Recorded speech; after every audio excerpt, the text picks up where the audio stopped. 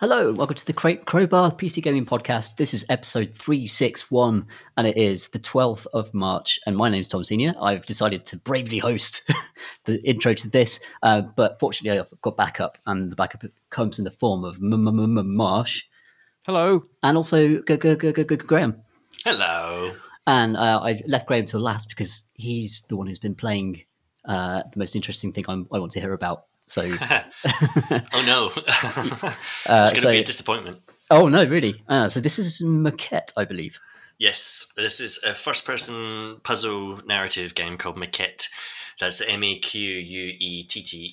I don't actually know what that word means. That's the sort of research that I do for this podcast. But it is a puzzle game where the central gimmick is that it's recursive. The world is recursive. What that means in this context is there is a little version of the world that you're in within the world that you're in, and the world you're in is a little version of a world that you're also within. Oh god, I'm explaining this badly.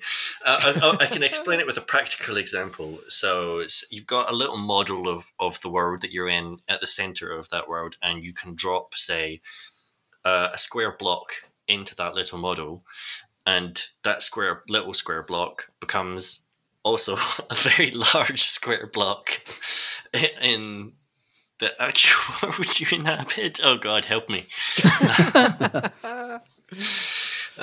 Hopefully that makes sense. But essentially, it's like a Matryoshka doll, but all of the versions of that doll are linked, so the changes you make in one are take place within another.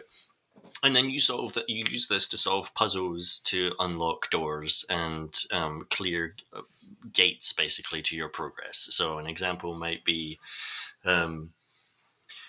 you can't move a ladder because it's too large, but you can move the little version of that ladder in the little tiny model world because that's very small, and wherever you move it in the tiny model world, it moves in your world. That's a very basic example.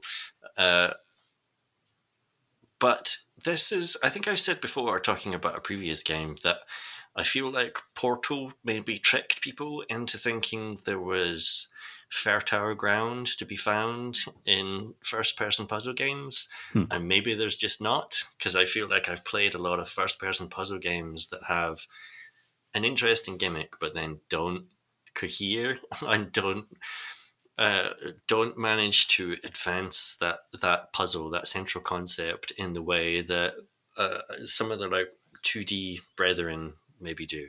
And Maquette is, I'm just going to say it, it's bad. It's a bad game. Oh, and no. It's a bad puzzle game, and it's a bad story. So it uses this kind of puzzle, the concept of big things and little things and them being linked as a means to tell a story about a relationship, and specifically a relationship that goes wrong over the course of the game.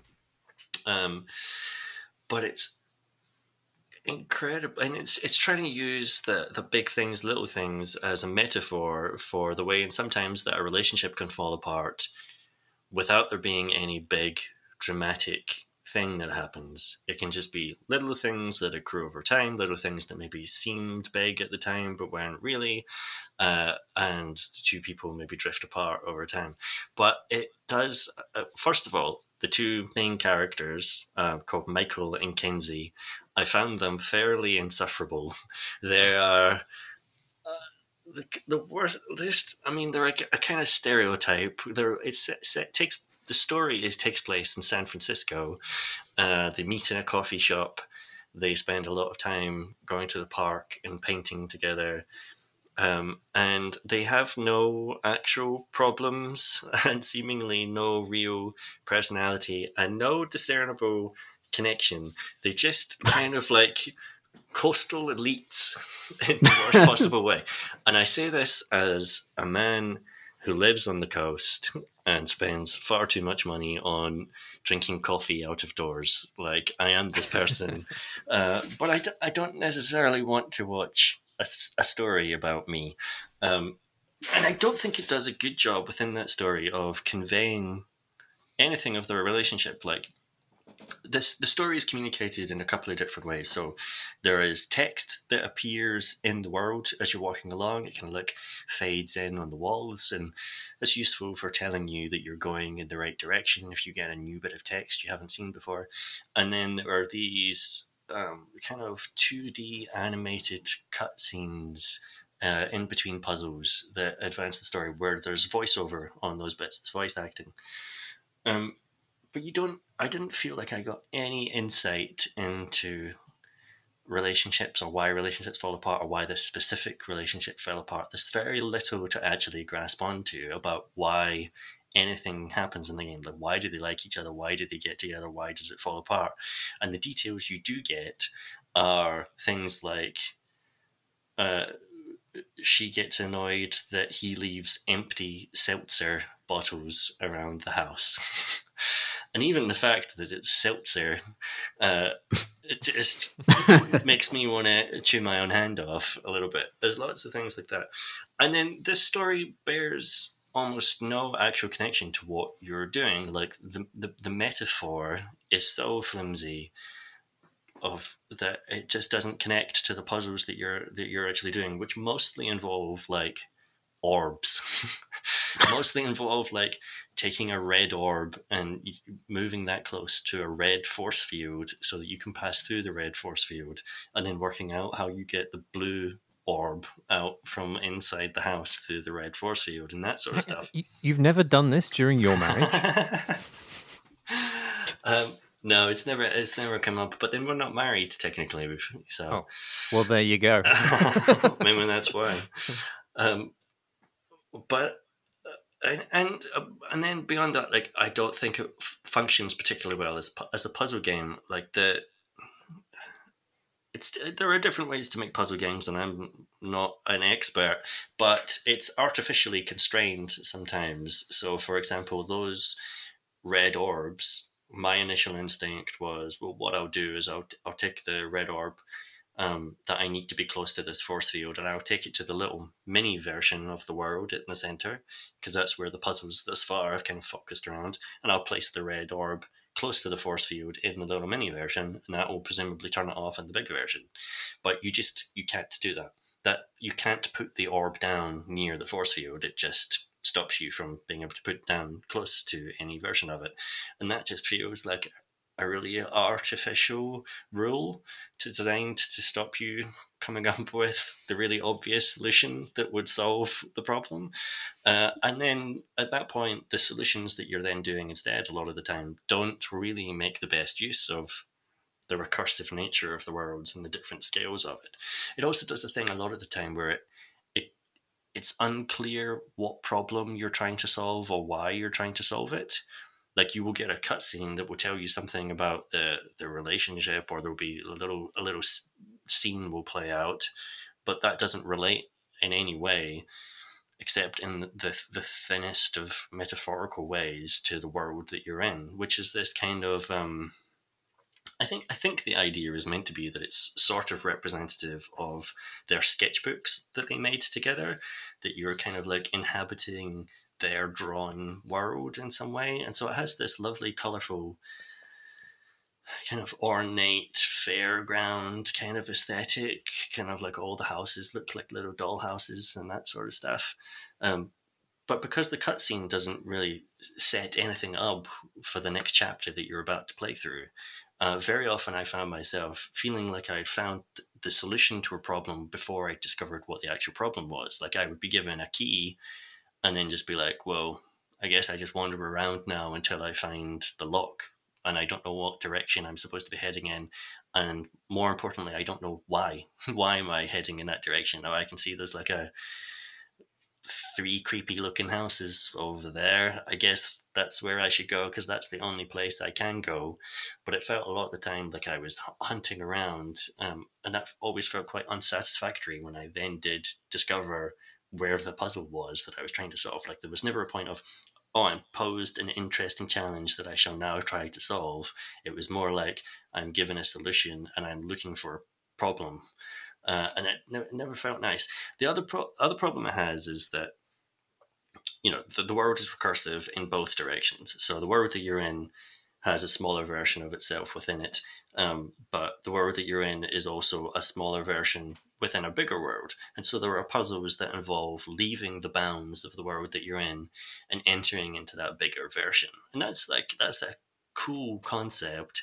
And it feels as if you have broken through the walls of reality in some way when you pop out like that. Like that's really cool. But the scale of it obviously means that when you pop out into that larger world, you're very small and the distances are really large.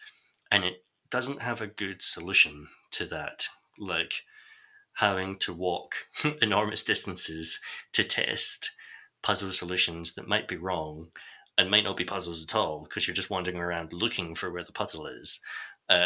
If you walk a long distance and it turns out, nope, that's not what you were meant to do. Actually, you were supposed to do something over on the tiny version of the world. Now you just got to hold down W for a long time and walk back. And again, that feels really crappy. And like, there's lots of like talent on display in this game. I would say like it's got a lovely color palette. It looks really nice. It's got a great soundtrack. Like they've licensed a bunch of actual pop and rock songs, but it doesn't cohere into a whole. And like the music is another example where I like each individual song, but they all sort of feel like intro and outro songs to movies. Like you can imagine them playing over the credits at the beginning or the end of a romantic film. But that's throughout the entire game, and so it's a game where there's like 8 songs that all feel like the outro credits. That's really weird. And then those songs, because they're all actual pop songs, are like 2.5-3 minutes long, and so you will be walking through an area, a song is playing and it's setting a mood, but then the song will end and you're still walking through the area, and now it's just kind of eerily silent because it feels like they got signed by Annapurna at some point and got a bunch of money to do the soundtrack, but that was like after the levels had been built. And there's lots of other little things like that as well. Like the text that appears in the world on the walls, there's typos in it at certain points, which feels really strange. All of it feels like the puzzles as well. Like some of my problems with the puzzles, I feel like would be fixed if you did a lot more player testing and feedback. Like if you gave it to people and saw the ways in which they muddled and struggled through it, I feel like that's the sort of thing that a company like Valve with its infinite resources can iterate for.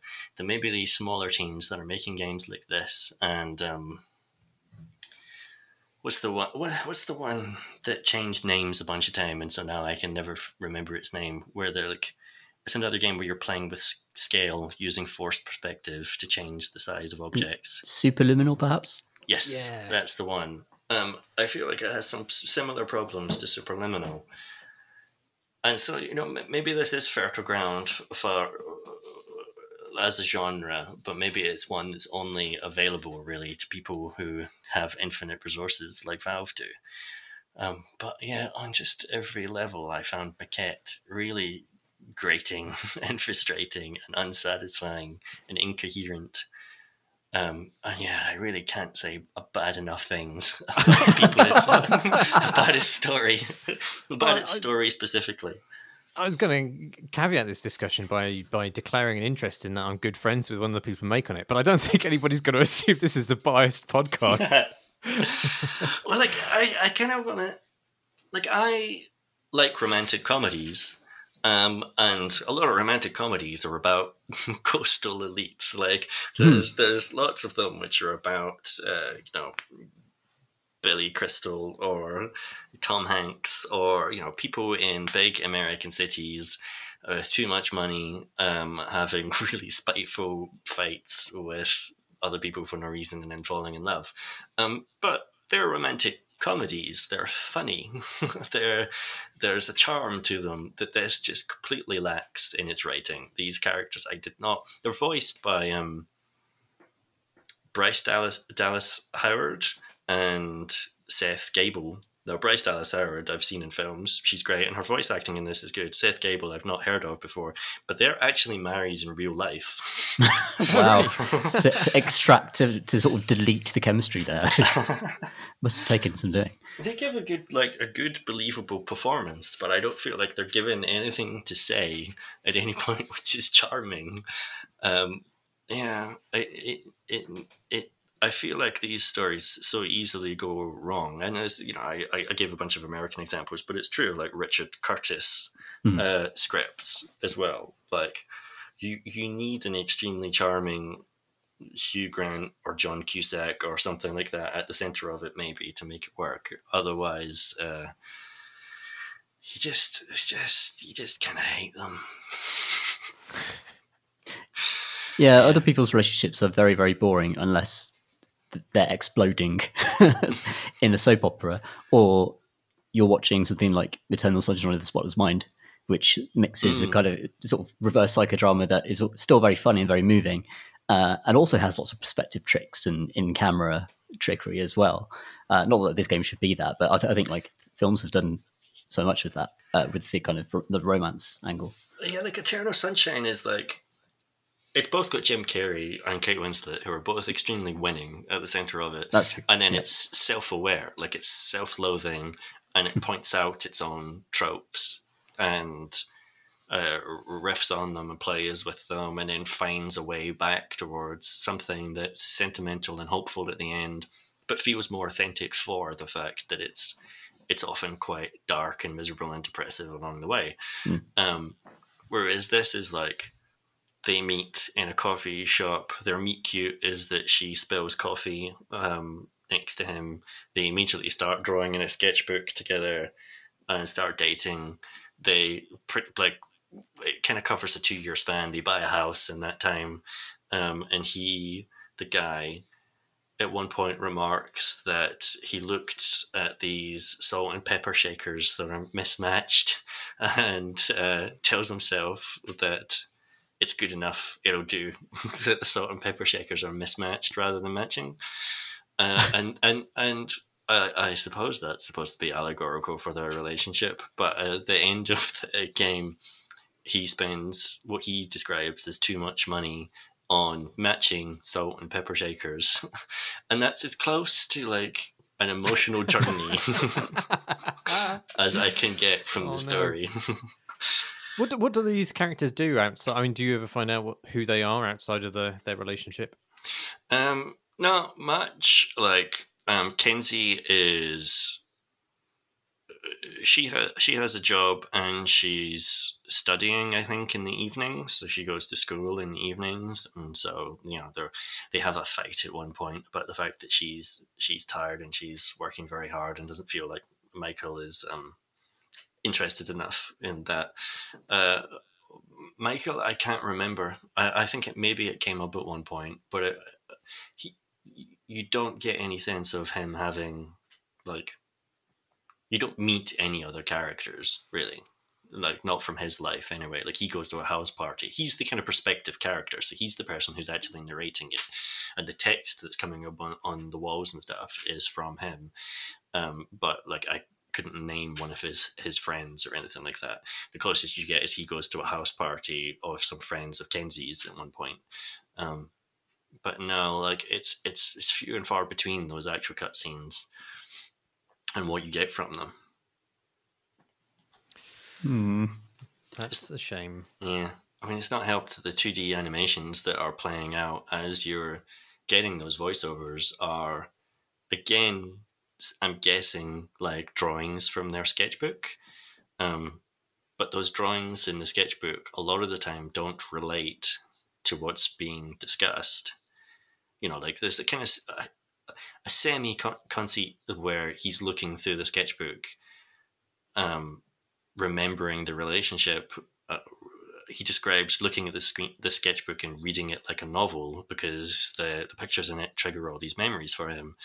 But for me as a viewer, the drawings of like armchairs and cups and lots of houses and stuff like that don't seem to relate to the banalities of the voiceover and the arguments they're having or whatever else are going on. Yeah. Or indeed the ability to place a block in a small place and have it appear in a slightly bigger place. Yeah, or pick up a pink orb and struggle to put it down again. Yeah, it's a shame it resorts to orbs. I feel like the premise of it does have some legs, though. What you're saying about these games maybe not being as fertile ground as they first appear, I think that's probably true for some gimmicks. But I do think there are, it's definitely true of Superliminal, actually. I think because then really, when you work out what its trick is, that is the only trick that it has. I think if you do this sort of thing, you need to have something which is continuously mind-blowing in some way. Yeah, too often this maquette doesn't escalate its central puzzle concept. It just comes up with new concepts that are worse. So, like, towards the end of the game, for example, you find another orb that you can pick up, and this orb, when you look through it, you can see things that you can't see when you're not looking through it. So, like, it allows you to see yellow leaves on the ground, and they kind of trace a path through the environment. And it allows you to see that certain giant rocks that are kind of hemming you in can actually be walked through. But that has nothing to do with the kind of recursive scale at the center of the puzzle idea, and it's not particularly interesting. You're just following a wholly linear path, except the path is kind of needlessly obscured in some way. And in fact, while doing that, I failed to spot one of the fake rocks that I could actually walk through, and went down a dead-end route, and then hopped up some rocks and ended up leaping out of the level in a way that I wasn't supposed to. Like, I broke it essentially by getting into an area that I wasn't supposed to and not being able to get my way back in, and I had to reload into the beginning of the chapter again. Yeah, it's not great. I should stop going on about it because it starts to feel cruel at this point. But I'm sure it seems to have been successful for them, so I don't feel too bad. The shaders are nice, though. Really nice shaders. It does. Like I say, there's a lot of talent on display, and like it does do things like, for example, you walk into an area and all the buildings around you sort of grow into place. And that'll be, I assume, a shader effect causing that stuff to spread and to grow, and that looks really lovely. And just like the technology of this central concept is pretty cool. Like being able to move a little block in a little world and see out the corner of your eye that the big version of it is moving simultaneously. Like, it's not faked. These things are actually linked and moving around at the same time. And you drop the little block down, and it makes a little small clink sound as it hits the ground, and then you get the huge thud of the giant version of it behind you hitting the ground. Like, that's cool. There is something really great about that in its presentation and stuff. It just, it doesn't coherently follow through on it. Have you played Manifold Garden? No, I haven't actually. It's recursive in a different way, isn't it? Yeah, I think that's the last one of these sort of big gimmick puzzle games that I played, which I really thought did a great job. I don't think it does that much to kind of evolve its central puzzle conceit, because it is in this sort of infinite world, infinitely repeating world, like a fractal pattern, and you can jump off a ledge, fall, and then you'll land on the same ledge again. But just that, and being in that confounding space, it just lasts you the whole game. It doesn't really need to kind of squeeze that many tricks out of it, because that single trick is superb. As is like in Portal, I mean, although that does wring as many different ideas out of that conceit as it can. Like, fundamentally, the idea of connecting two different parts of space with a portal, that's really exciting. Yeah. That changes how you perceive reality. Whereas I worry there are a lot of games that do this. Some things are small and now they're big.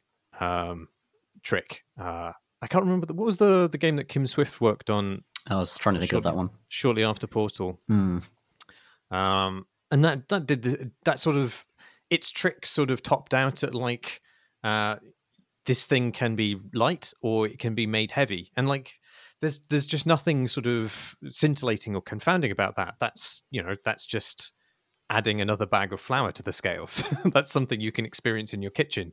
Whereas, combining two parts of space is just sort of more elevated.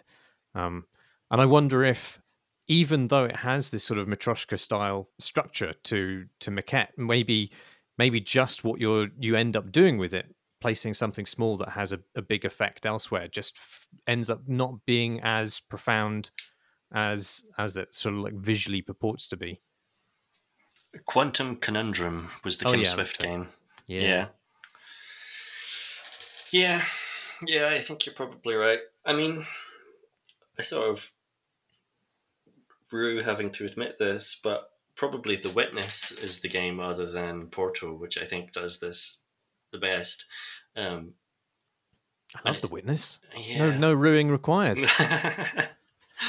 I really like it too. And it's a lot of its puzzles are 2D puzzles, like they just flat on a screen. You could almost make The Witness as a 2D game. But then it does find really interesting and fun and clever ways of then linking those little screens you're solving its maze puzzles on into that 3D world you're exploring at the same time. And you would definitely lose something if you didn't have both of them. But otherwise, I generally find that when I say 2D, I mean like, top down, like the, Stephen Level's stuff or that sort of stuff, Alan Hazelden's stuff. I find those kinds of puzzle games seem to be not better, but more regularly wringing everything from their concepts. And so I just wonder if the resources were required to make a first-person game and a first-person world, which is interesting to explore, and make a good puzzle game out of it, and maybe layer a story in there, is too much for some of these smaller teams. I'm trying to think of it's a first-person 3D game, which did have like quite a deep story about AI, but it was actually about pointing lasers in lots of places. The Talos Principle. That's it. That was pretty good, I thought. Yeah, that was great. Yeah. Great story as well. Yeah, exactly. I think that wove the story in very, very nicely. Admittedly, by just sort of you clicked on terminals and read loads of text, but I was fine with that, to be honest. I didn't need allegory. just chat logs are fine by me when it comes to that. It was from the developers of Serious Sam, wasn't it?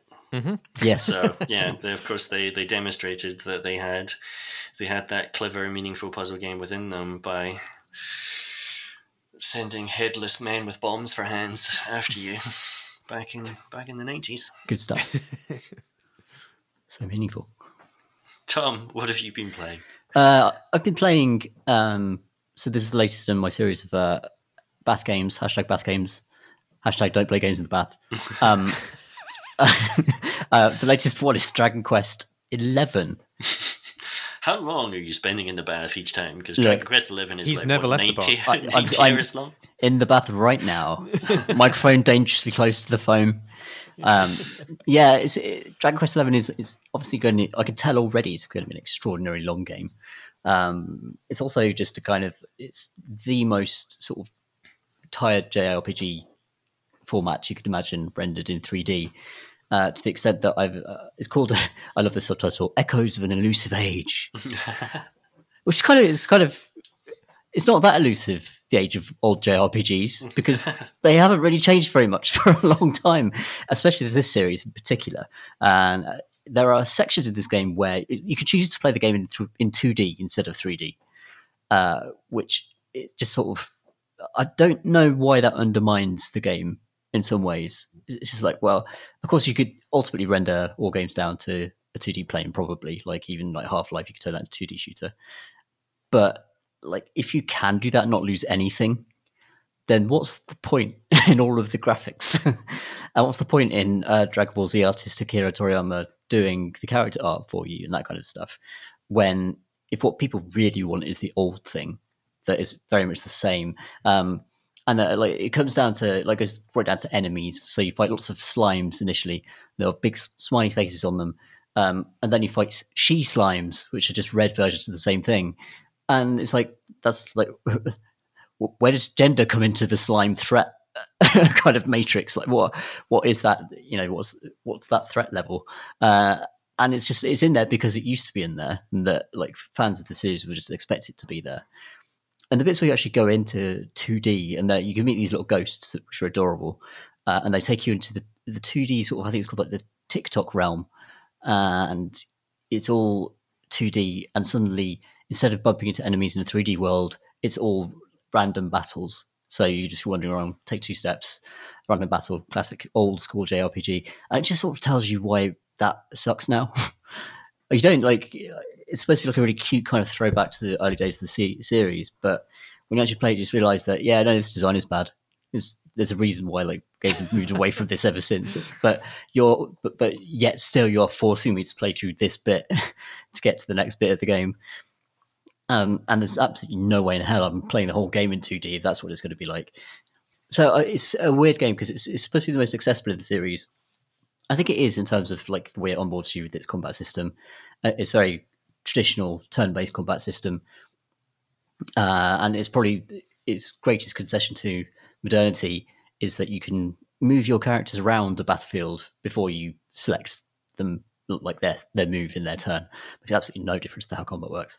There's nothing to like positioning your characters means nothing in that combat system. It's just a thing that you can do because that's sort of a modern thing, perhaps, that you might be able to do in other games. But no, like, so I've actually like gone into the options and turned that off, so everyone stands in straight lines as it should be. And it just feels like the game is constantly sucked into this sort of nostalgic black hole. And maybe that's right for that series. It is on number 11, so it's obviously quite successful. And there's obviously a reason why it's quite successful.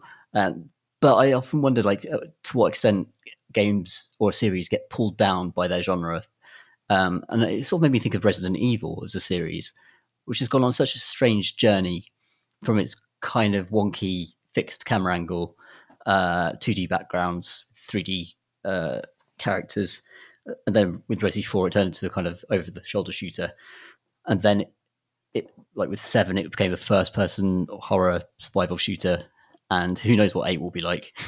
And I don't know, like that game has had to constantly reinvent itself, and as soon as it got stale, it kept some of the tropes, but actually it did sort of change genres almost.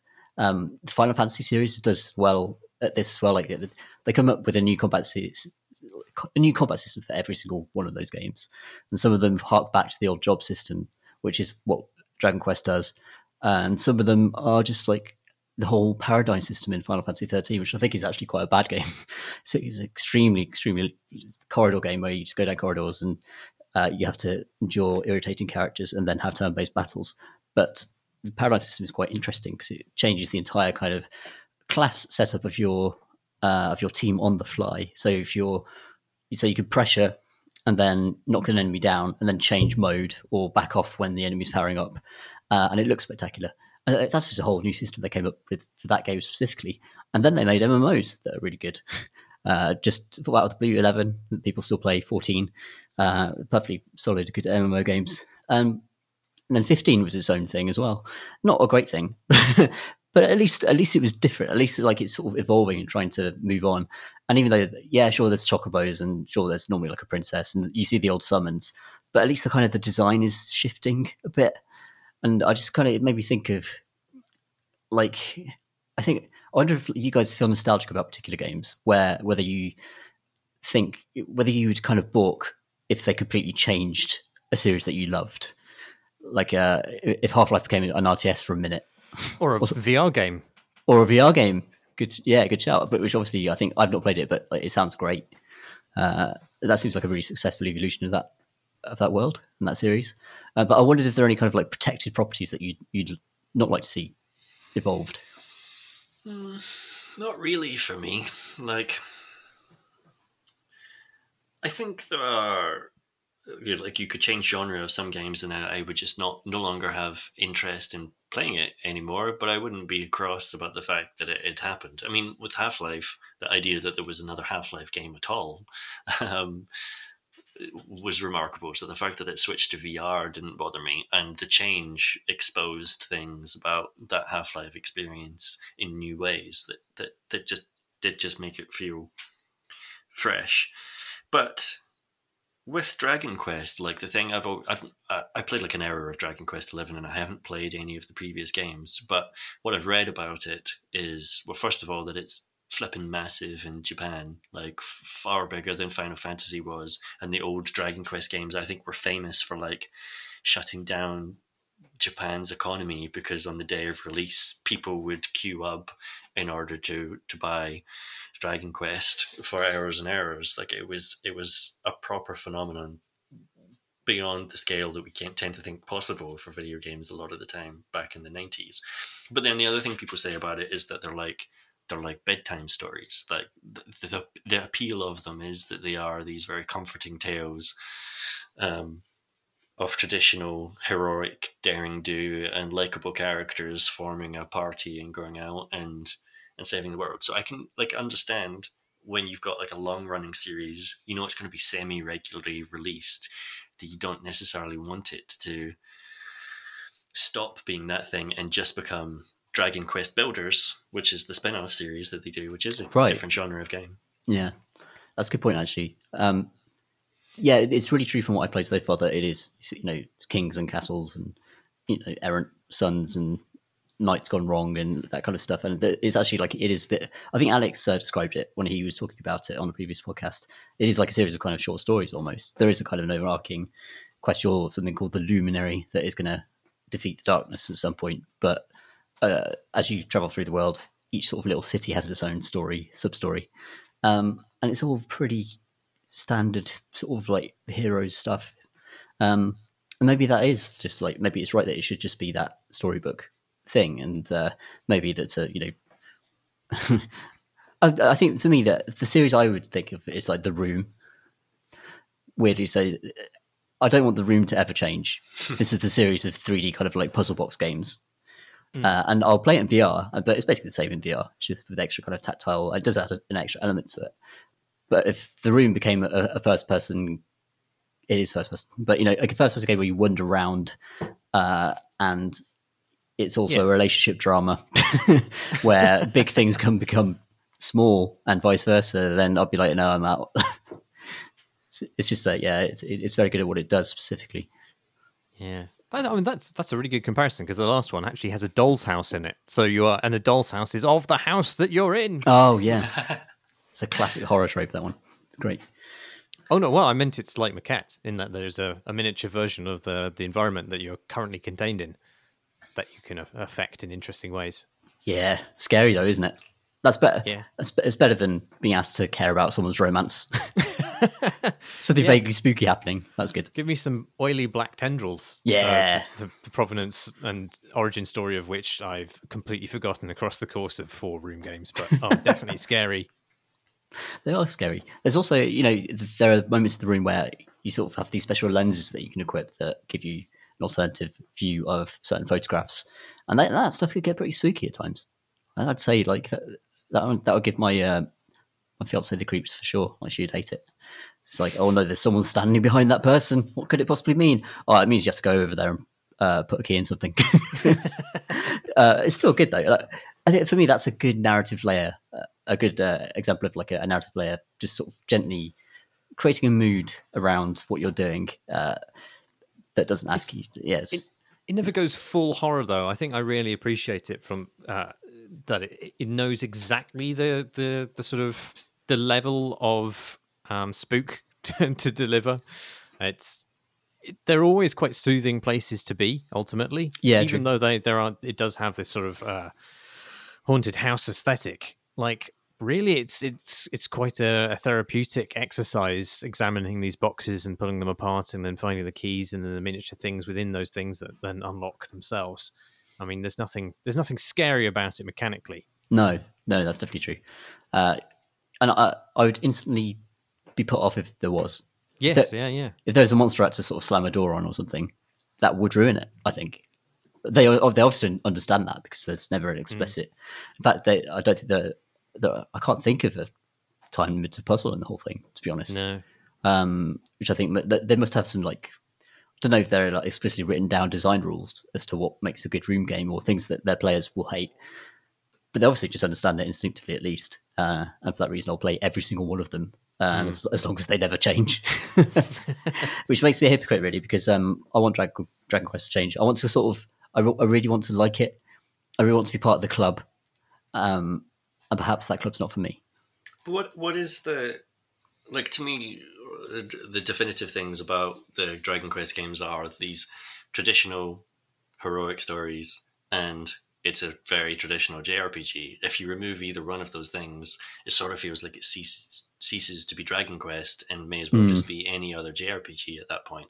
If, like, do you think you could change or advance its traditional JRPG mechanics and still have it feel like Dragon Quest? And if so, what are the design rules or the defining characteristics you would have written down on that bit of paper to pass it off to your new designers?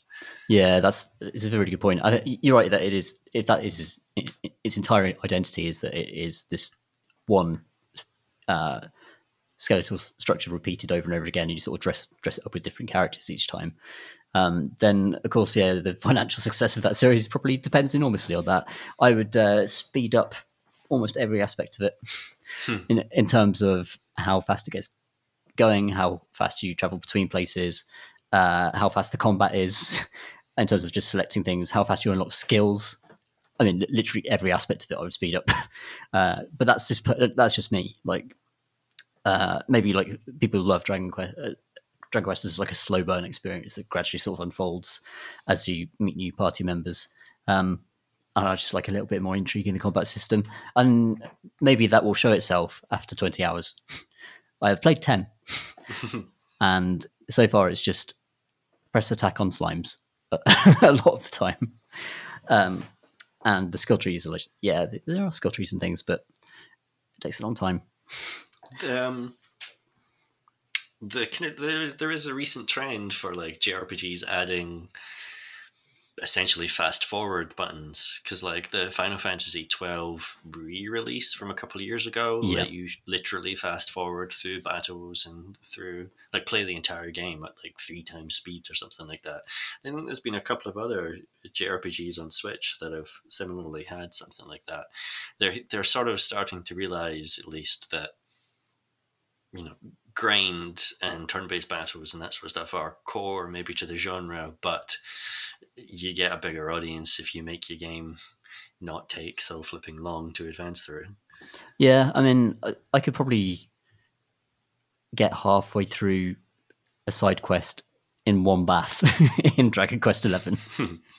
This is now the meter by which I measure games, and that's I do have enough time at the moment, but normally I wouldn't have enough time to actually pursue that and actually finish the game. I don't think I'm ever going to finish it.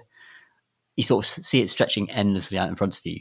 And I just sort of, there's something slightly futile about, even though I enjoy it moment to moment sometimes, that knowledge that I'm never going to have enough time to really do this. There are so many other games that are quicker. I've been playing like Bravely Default 2, which is flawed in loads of ways, but that too has a sort of an auto attack combat function, and it expects you to grind loads all the time, to the extent that in dungeons, it's not random encounters, thank goodness, but there are like monsters wandering around and you can bump into them to initiate combat, and sometimes they'll chase you. But if you're above the level for the area, they'll actually run away from you. So you kind of want to grind until you get to the stage where most of them are running away from you, and then you can proceed with the story.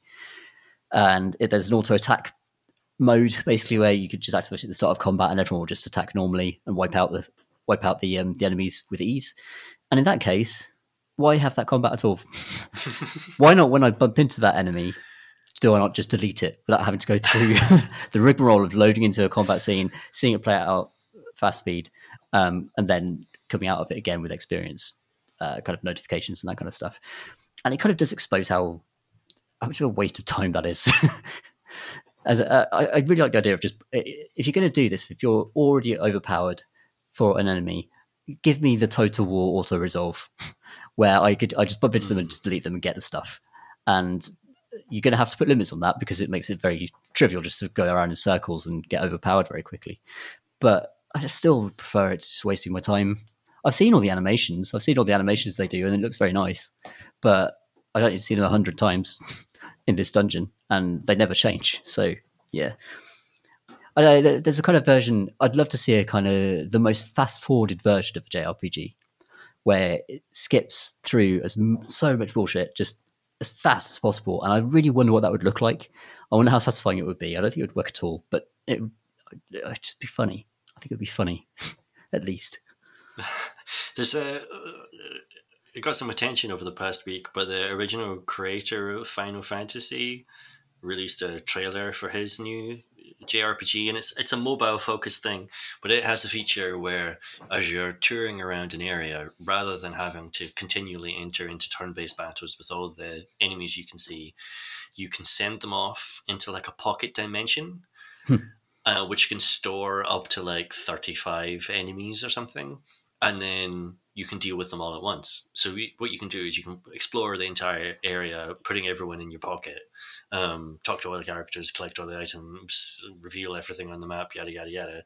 And then when you're done, go, okay, I'm going to do the combat now. And then just chain 35 fights. The idea that, you know, all right, I'm ready, rather than being constantly interrupted. I quite like that. I like that idea.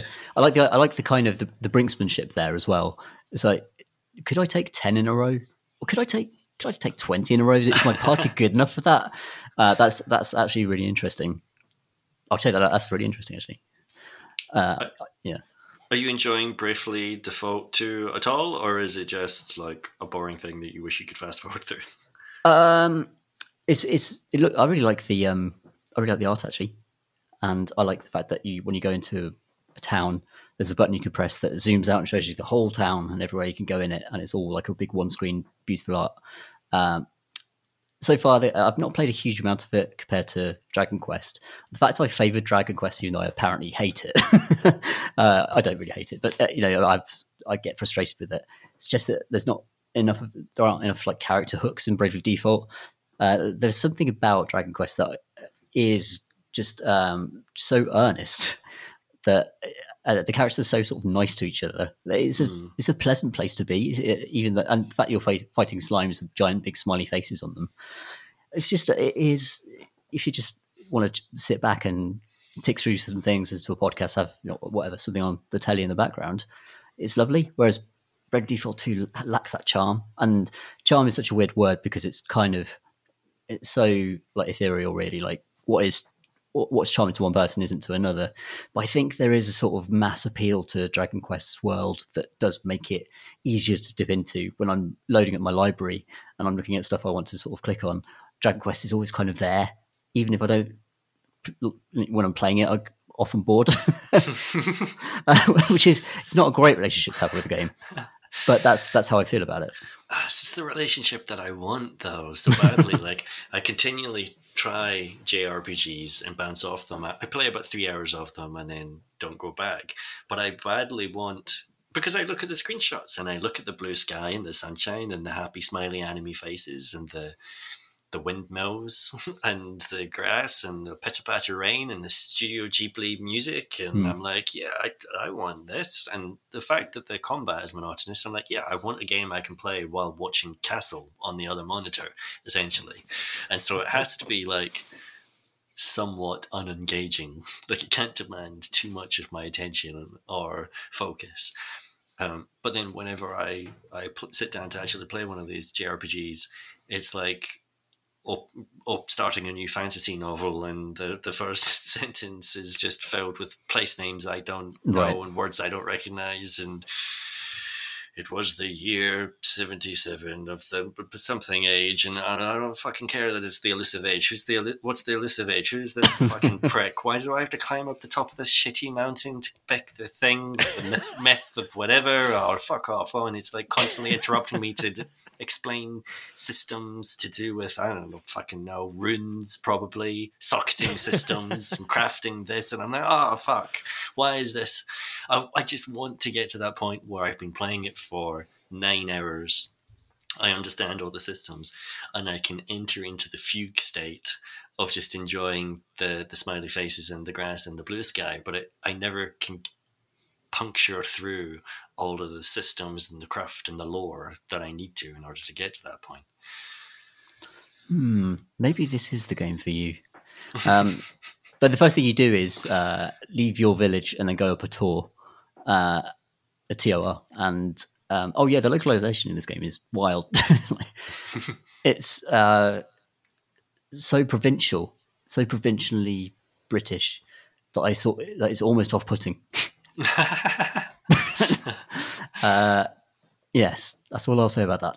But that's this is the only bit of the game I played. I got to the top of that hill. It took about an hour. Yeah. I can't remember. There was a glowing light, maybe, that I absorbed into myself. Maybe there was a crystal. I don't fully remember. It's been a couple of years now. Yeah, it's about right. Yeah, and I never went back. I never went back to it. Fucking crystals. Yeah. So, like, my fiance is from the southwest, and the first companion you go up the tour with is so aggressively southwest. I think she'd be a bit offended by it, even though I'm sure they got someone who actually is from there to actually voice it. Yeah, it's interesting. I think that this also comes from what was the Ghibli design? Ni no Kuni. Yeah, Ni no Kuni, which was great because he had a fantastic Welsh companion. Yeah. Who is awesome, and so I think maybe that's a new trend in JRPG localization to the UK. I did better with Ni no Kuni. I played that for maybe I did get to the 10-hour mark of that of the first game, and I really disliked the combat in it. I mean, I think it's broadly disliked, but also all the combat is just against cute little vegetable creatures, and I didn't want to keep beating up cute little vegetable creatures in the sewers beneath. I felt like I'd been transported away into the world of Howl's Moving Castle or something like that. Right, and I just spent the whole entire time beating up Turnip Head and trying to fucking douse the lovable fireplace. Yeah. I'm just like this brutal murderer child going through this world, kicking the crap out of everyone with my little enslaved army in my pocket that I whisk out and make battle for me. I'm like, this is not the experience I want. I think Miyazaki would say that this was a crime against humanity. We should dig out that video where artists come to Miyazaki with a kind of procedurally generated computer animation system. Oh yeah. And he sits there quietly while they explain it to him about how he can create, unusual new shapes, forms of movement, and he just sort of existentially destroys them. Pretty unfairly, to be honest, because they're trying their hardest, but it's an amazing thing to watch. He'll politely nod as he says there are abominations against nature and God. Yep. Yeah, let's go, Telly. I feel like we've just ragged on loads of games so far this evening. I'm trying to think of a game that I like that is good. And the game I'm going to mention is BlazBlue. Oh, no. Oh, yeah. It's happening. It's the latest Arc Systems game that Tom has been playing and barely understands, but will recommend anyway if you like this sort of thing. It's a beat 'em up. And the one I'd recommend. So this is kind of like a bridge between. So the one you should start with if you want to get into these types of game, you should start with Dragon Ball FighterZ, and that's Dragon Ball FighterZ Z, the big Z at the end. That is just you get the most sort of spectacle for your button presses with that one. It's still a perfectly good fighting game. Really spectacular stuff. But next you should use BlazBlue as a bridge to get to Guilty Gear, and that this is how it works. And the BlazBlue game you want to get on Steam, it's currently 80% off. It's about £6. I'm just going to Google it, BlazBlue Steam, and they all have ridiculous names. Yeah, Central Fiction, all one word. CENTARL Fiction, all one word. And that is basically just an accumulation of all of the characters and DLC and stuff from previous BlazBlues. It's the entry point to your series, and it's got about 36 fighters and all of the crazy campaigns and arcade mode. Some of the best tutorials in fighting games and extensive kind of like individual challenges for each of the 36 fighters. It's an insane package for like £6 if you like fighting games. So now I'll just that's my pitch. I'll get off the soapbox and turn to Marsh and say, why that cry of despair, Marsh, when I want to mention BlazBlue?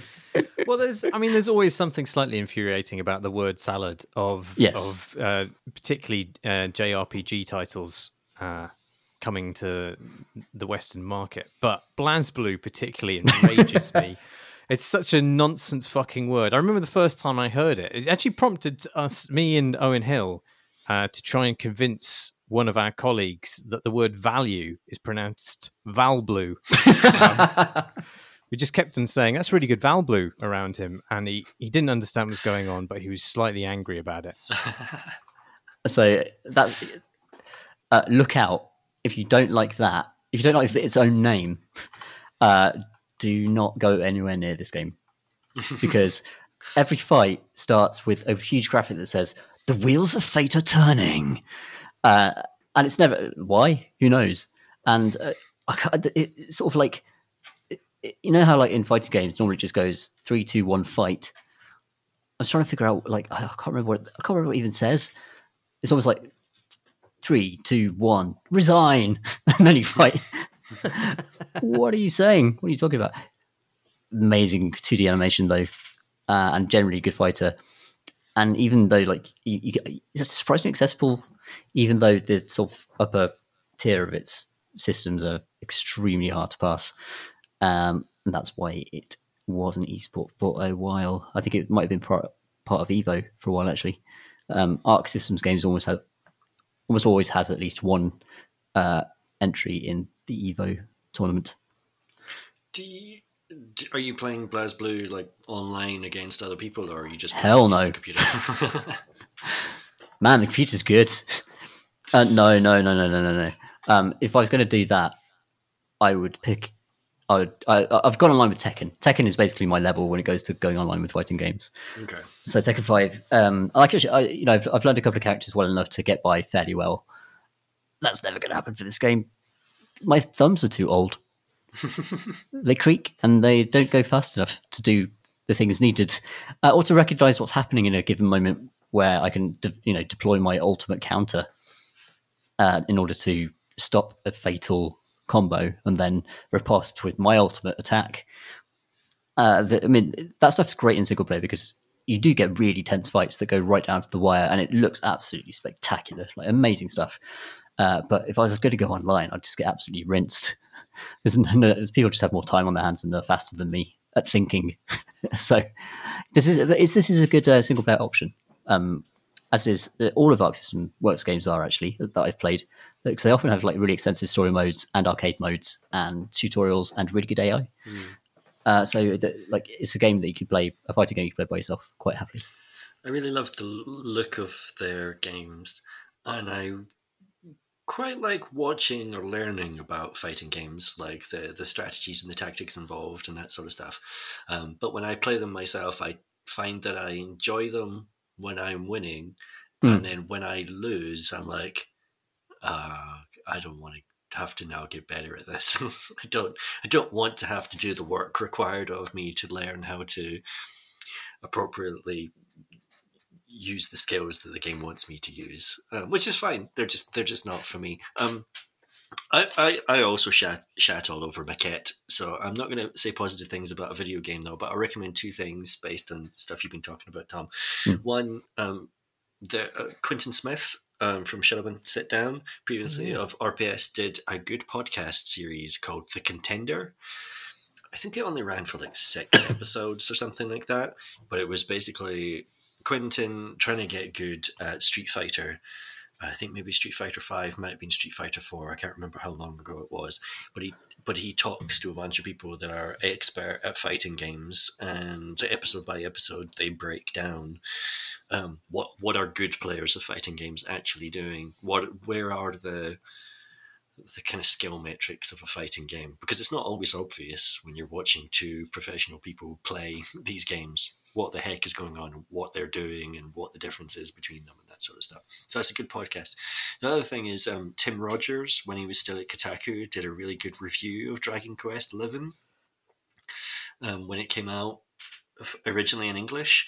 Tim Rogers is fluent in Japanese, and so he'd already played the game in Japanese before he played it in English. I think he played it 3 times in all, and so he does this insanely comprehensive 60 to 90 minute long review of Dragon Quest XI, which is a really good case, I think, for why the series is the way it is, why it's been so popular, what's good about it, and why he really likes Dragon Quest XI.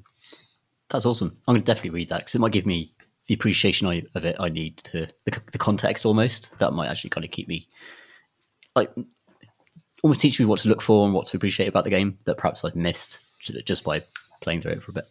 Yeah, it made me appreciate the game, but then I played it for an hour and never went back. So it'll make you appreciate why other people like it, maybe more than make you like it more. But yeah, it's worth watching. Good recommendations there. Yes. Another Quintin Smith news. He's started up a YouTube explainer series on Blaseball. Another stupid word, but actually mirrored in the intentional stupidity of the game. Oh yeah. But he put out a video the other day where he's explaining what happened in the first 11 seasons. I think they're seasons of Blaseball and what's awaiting us in the 12th.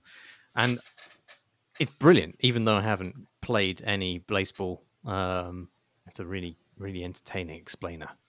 Yeah, I don't know anything about Blaseball apart from it's some sort of parody of baseball, but in sort of text RPG form, perhaps.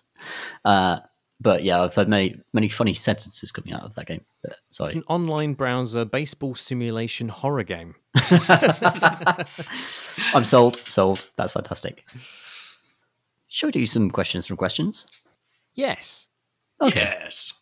Tom writes, Dear CNC, just wondering if any of you have tried out the Season Pass style DLC that Civilization 6 has been putting out over the last year. Have you? No. Well, something new releases every month, and while all of these include a new civ of some kind, and maybe usually new districts, buildings, or wonders, most also include a whole new game mode of the kind which normally would be packaged all together as an expansion. Good examples are a total rework of barbarian tribes, which change the interaction and let them evolve into city-states. The ability to build industries and corporations around luxury resources, if you get copies, and secret societies, organizations with a very non-civ theme, like vampires, old gods, and Illuminati. The last of these also give you diplomacy bonuses, penalties to other civs depending on their society, which mixes things up there. All genuinely quite game-changing, and the best part is that every other one of these is completely free. Not a model I've seen before in a 4X like this, though aware Paradox Grand Strategy games do this, and for me it's worked really well. It feels to me a bit like a fun testing ground for a future Civ game. Thanks for the pods, Tom. It's interesting because I haven't played Civ 6 because I feel like I've had my fill of Civilization's quite traditional take on the 4X, which reminds me of what Tom S. was saying earlier about Dragon Quest XI. Like, I like the idea that they're using Civ 6 which is a quite traditional game, and then doing these DLCs and patches and stuff like that to do interesting things with that formula on top. Maybe that's the solution for Dragon Quest XII, that they release the traditional JRPG as the base that satisfies everyone, and then do weird DLC things with that template on top.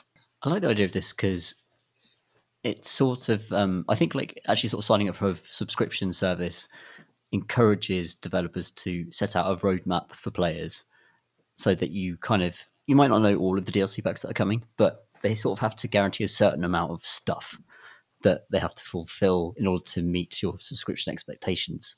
And that's the thing with Paradox's model has proven really successful.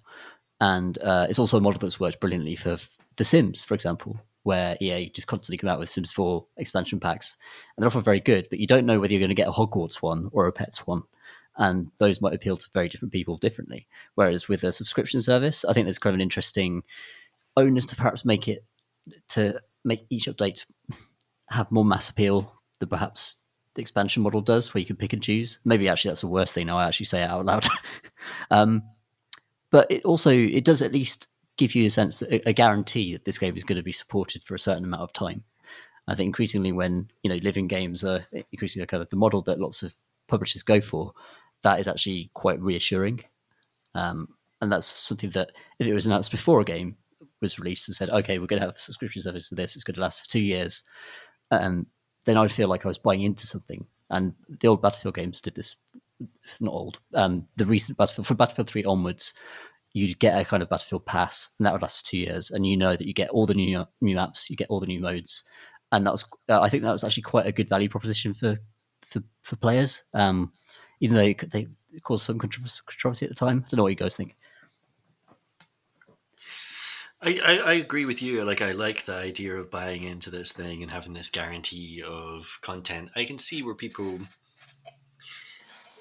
I mean, all of this stuff's slightly strange for me because I do get a lot of games free through work, and I can understand if you're thinking, "Hey, I'm going to spend $60 on this game," that you would feel differently maybe about being advertised a season pass where you can pay a further $80 or whatever to then get all the post-release stuff for 2 years afterwards.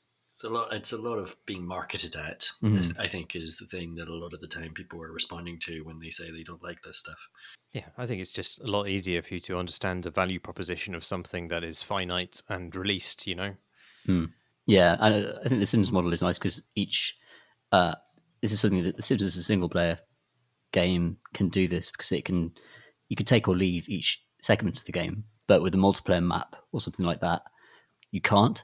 But this is like where perhaps Paradox's model is better for 4X because it's a purely single player game for the most part. You can actually, like, if you leave out one particular expansion, the rest of your game is not impacted in any way. Whereas if you miss a map pack for a multiplayer game, it can draw audiences away from existing maps. It can change the kind of makeup of the modes that are being played, and that could significantly change your experience with something like Battlefield. So maybe Paradox's thing is better. But it sounds like Tom has had a good experience with it so far. So yeah, it's the responses you see to these things are completely inconsistent though, because I played The Sims a bit, and they do expansion packs, game packs, and stuff packs, which are all different types of content, different sizes of or amounts of content.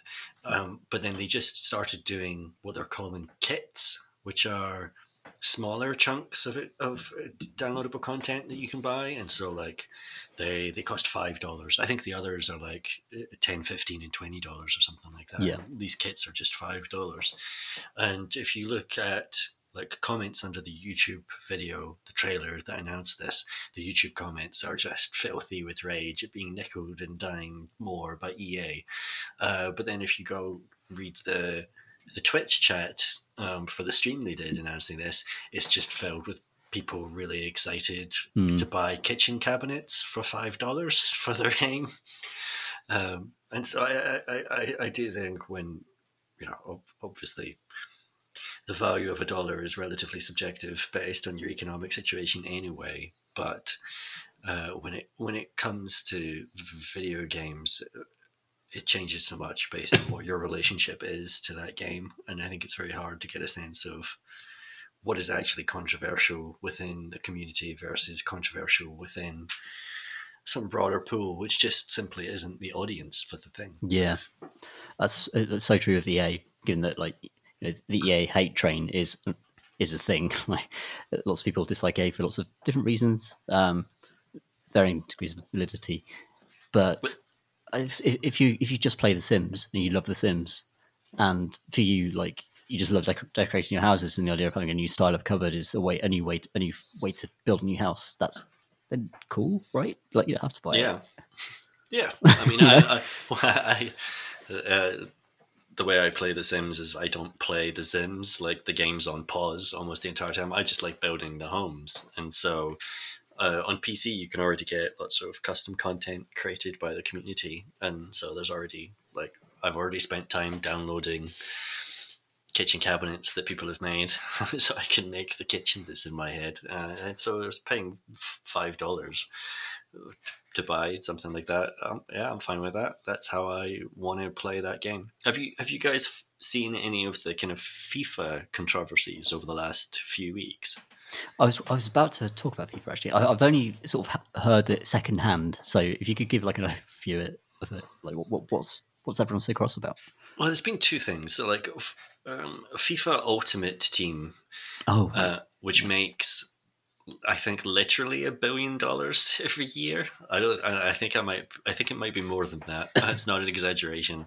It's a huge moneymaker. But what it is you're building teams for an online mode by buying packs of cards. The cards represent players or single-use reusable items, but it's loot boxes. It's a lottery. You don't know what players you're going to get when you buy a pack, and so this makes huge amounts of money.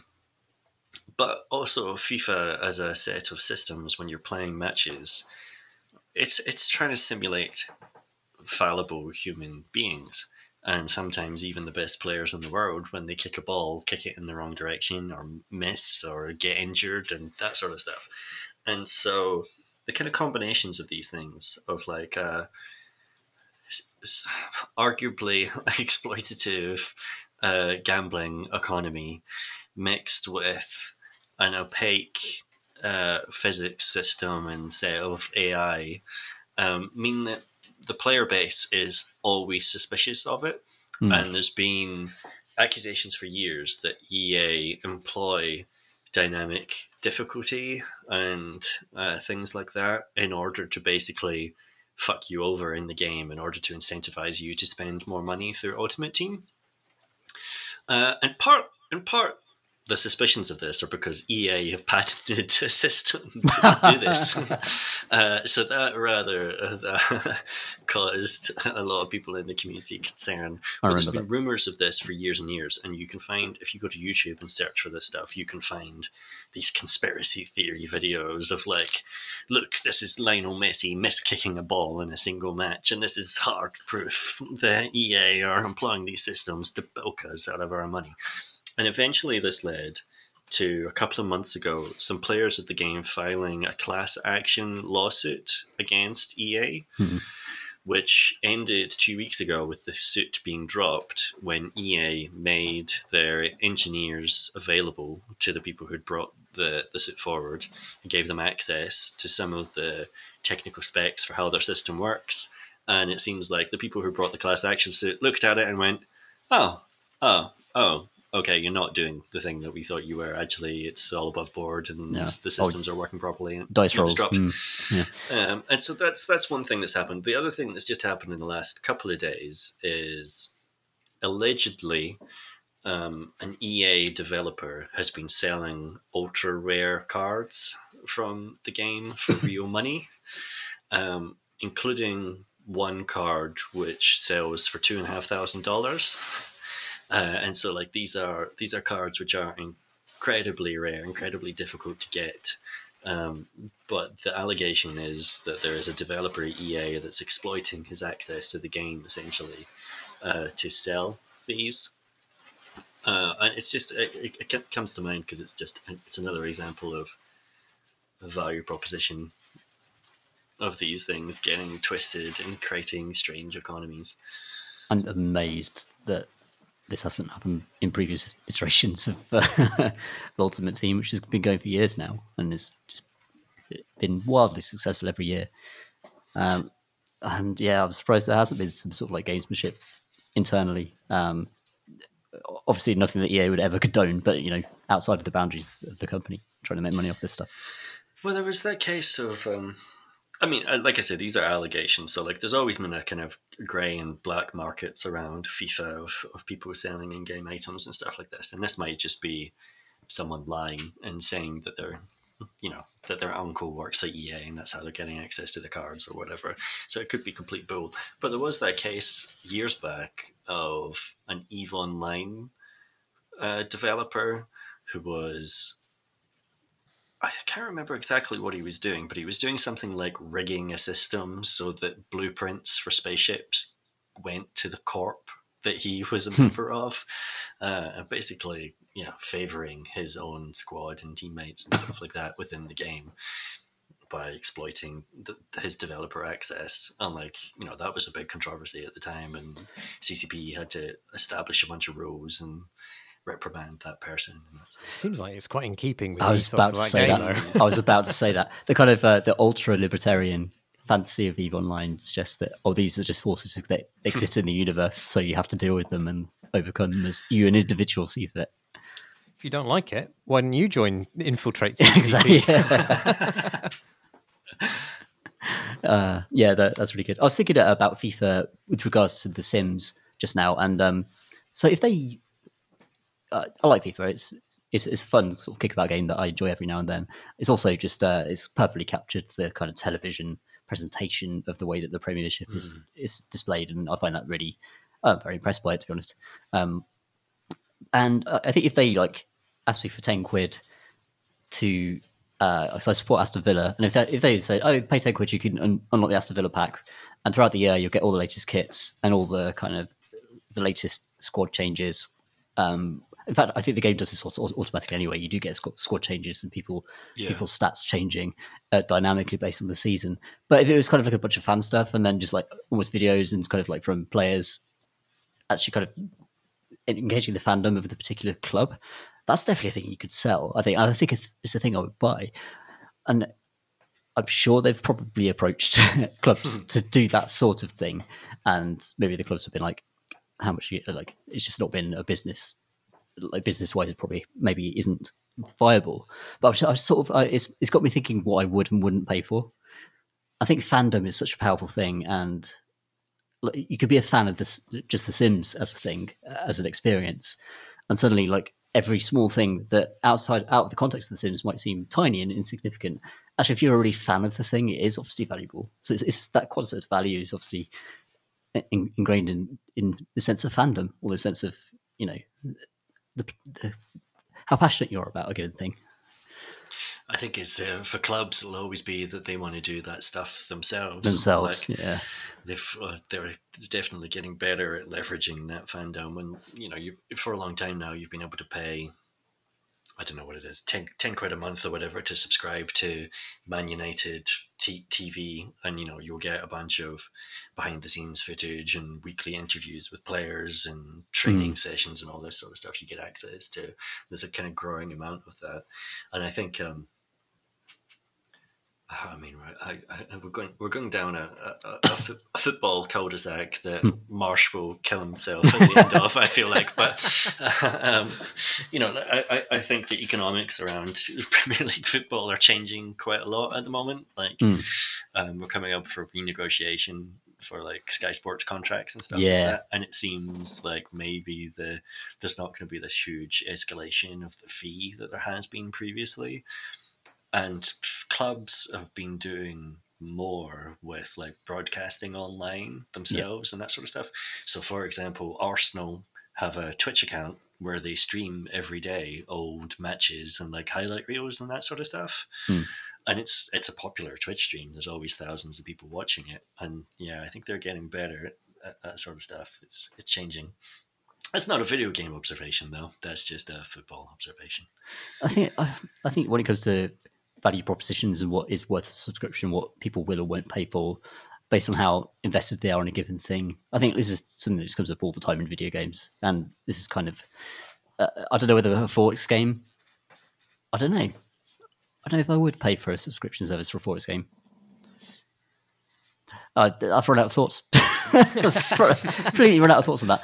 My head is full of football, and we've talked a lot about that. So, sorry, Marsh. Yeah, that's fine. I'm dead already. Marsh, what would you subscribe to? It is an interesting question because I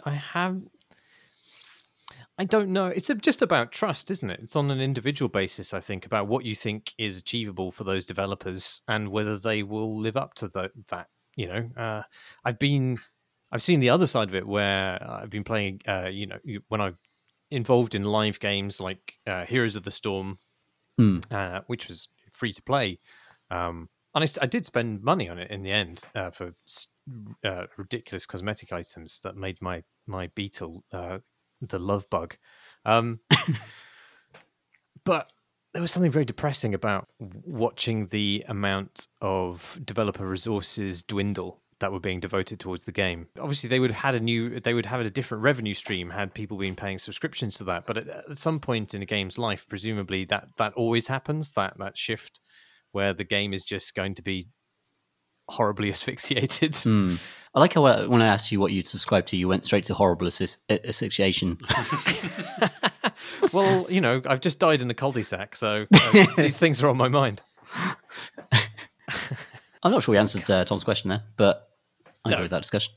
Yeah, it's as if we'd played these Civ 6 expansions. We just said no. That's true. That's true. Eddie Johnson writes, "Ahoy, chessers and checkers. Your chess 'em up discussion. Chess, but you can only make moves as randomly drawn from a deck of cards. It exists in real life." And he gives a link to No Stress Chess, which is a physical game that you can buy from Amazon if you want to buy things from Amazon. He says it's fun and works well as a leveling tool when playing chess against tomorrow's adults. He also follows that up with a second email in which he says, "Hey, comets and celestial formations, I just saw a pretty decent shooting star, which is unusual for my London for course evening dog walk adventure." Unusual for my London for course evening. I don't. That sounds like a good evening to me. I think he was going on a dog walk in London. That's what we're getting from it. And he saw a shooting star, yeah. And he saw a shooting star. For course, evening. I then spent 15 minutes staring at the sky fruitlessly to try and catch another. When, in gaming, have you had a lucky one-off / perfect run / dream experience and spent far too long chasing the dragon? I had an experience last year with Valorant, Riot's first-person shooter when it came out. It's basically Counter-Strike with wizards, and I really liked Counter-Strike back in the day. And it's Counter-Strike enough that there's direct. There's just Counter-Strike weapons in this game. Basically, they look, sound, and feel like Counter-Strike weapons. So my very first Valorant match, I think I went like 36 kills to 6 deaths or something. My team won, and I basically single-handedly led us to victory. The first 3 times in Valorant that I pressed the mouse button, each shot was a headshot that killed a person. And like I knew that this was an unrepeatable experience. In fact, we just talked about EA, the paranoia that they're manipulating things. Like, I sat there and thought, have they done this on purpose? Have they dropped me into a match to make me win, so that I will keep playing it? But my sense at the time wasn't that I should keep playing. My sense at the time was I should uninstall this game because it's going to be all downhill from here.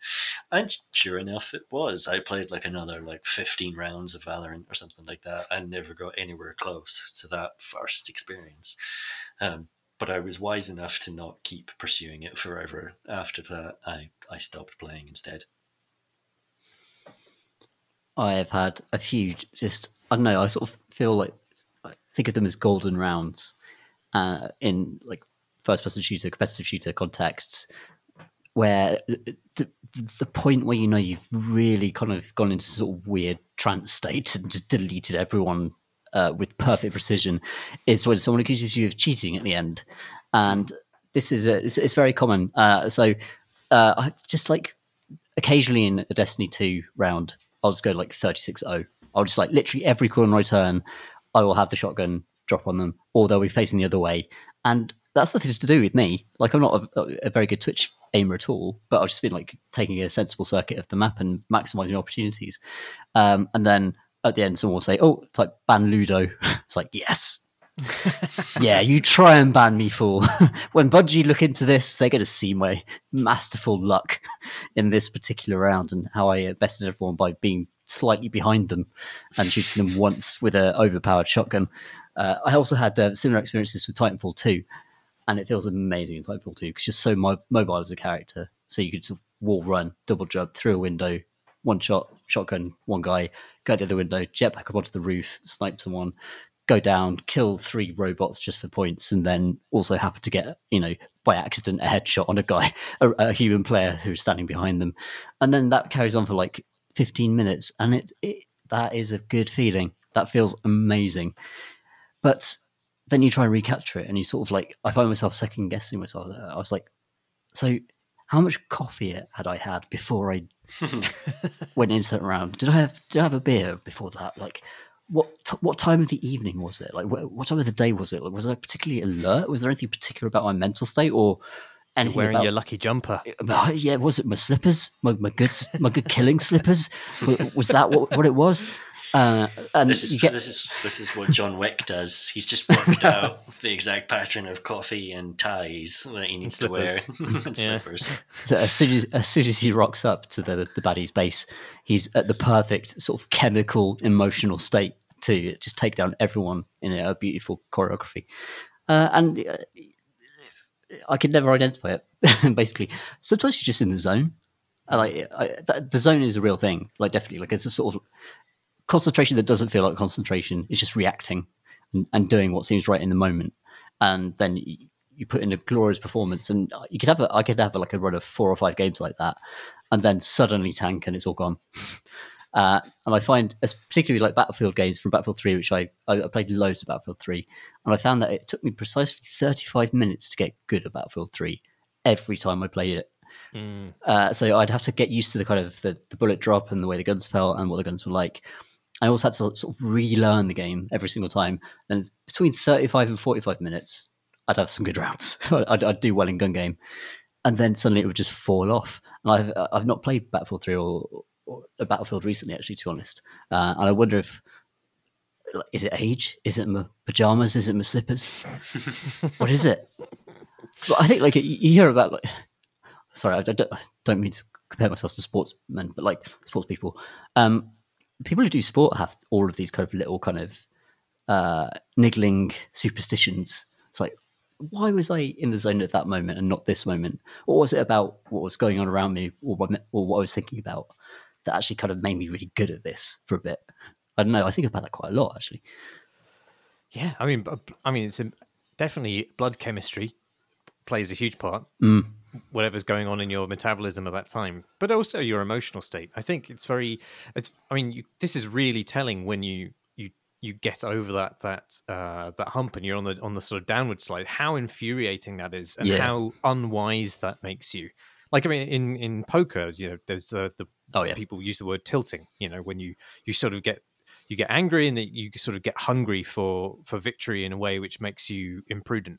Yep. And that certainly happens really a lot in shooters as well. Yeah, definitely. And like, this is the thing that kills me all the time in Hunt Showdown, which, yes, I'm still playing it. It's still great. But because those guns fire so rarely and they have a long reload time, you can't really afford to miss shots. And if you're just too hungry for that kill, you will fire prematurely before you've properly aimed, and then you're dead, Oh, this is why it's like I really wanted to play some Hunt with you, Marsh, but I'm like, I know I would be the kind of, in every horror movie, there's the idiot who dies first, who just sort of steps on a twig, and then loads of crows go up, and then he just gets eaten and goes, and then suddenly all is lost. And I just know I'm going to be that guy almost every round for the first, like, however many times I try this thing. Maybe. I'm not saying that won't happen, but I might, I might enjoy your growing frustration.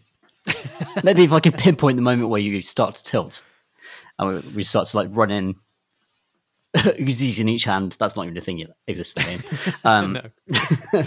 Mowing down the giant spider, the only thing I fought in that game. Yeah. You do need to, again, it's a game you need to acclimatize to. Like you say, getting into the zone takes some time. And I think it's really bad in that particular game because combat is quite rare. So it's not like you can spend the first 10 minutes just getting used to clicking on men's heads, because it might be 45 minutes before you even find somebody. See a men's head, yeah. Well, apparently they've revamped the sort of newcomers experience for that game. So I'm going to re-download it this weekend. Join me this weekend. We'll do it. Yeah, all right, I'm downloading it tonight. Yeah! Got a free weekend. More Cowboys for the Swamp. Yes! Those are all the questions we had, by the way.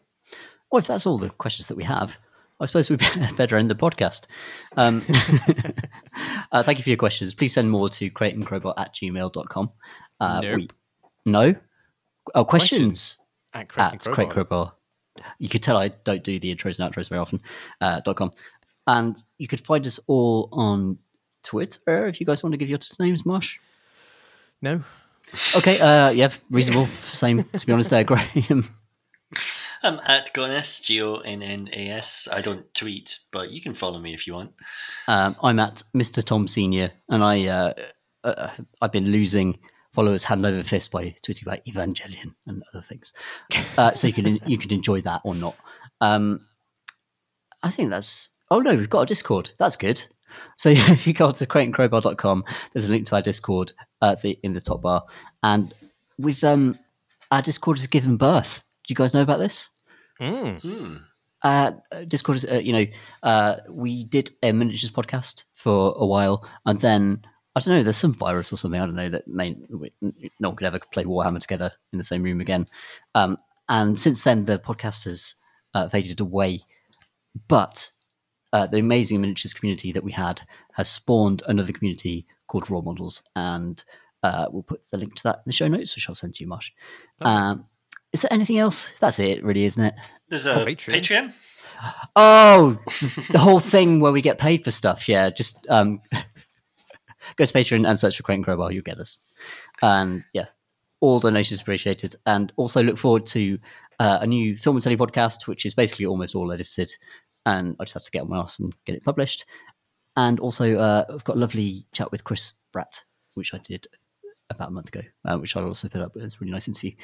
Nice. Yeah, so look forward to lots of beautiful content, and I hope you are all well. Much love. Thanks for listening, everybody. That's Lennon. I just went solo with that one. Thanks for listening. Remix.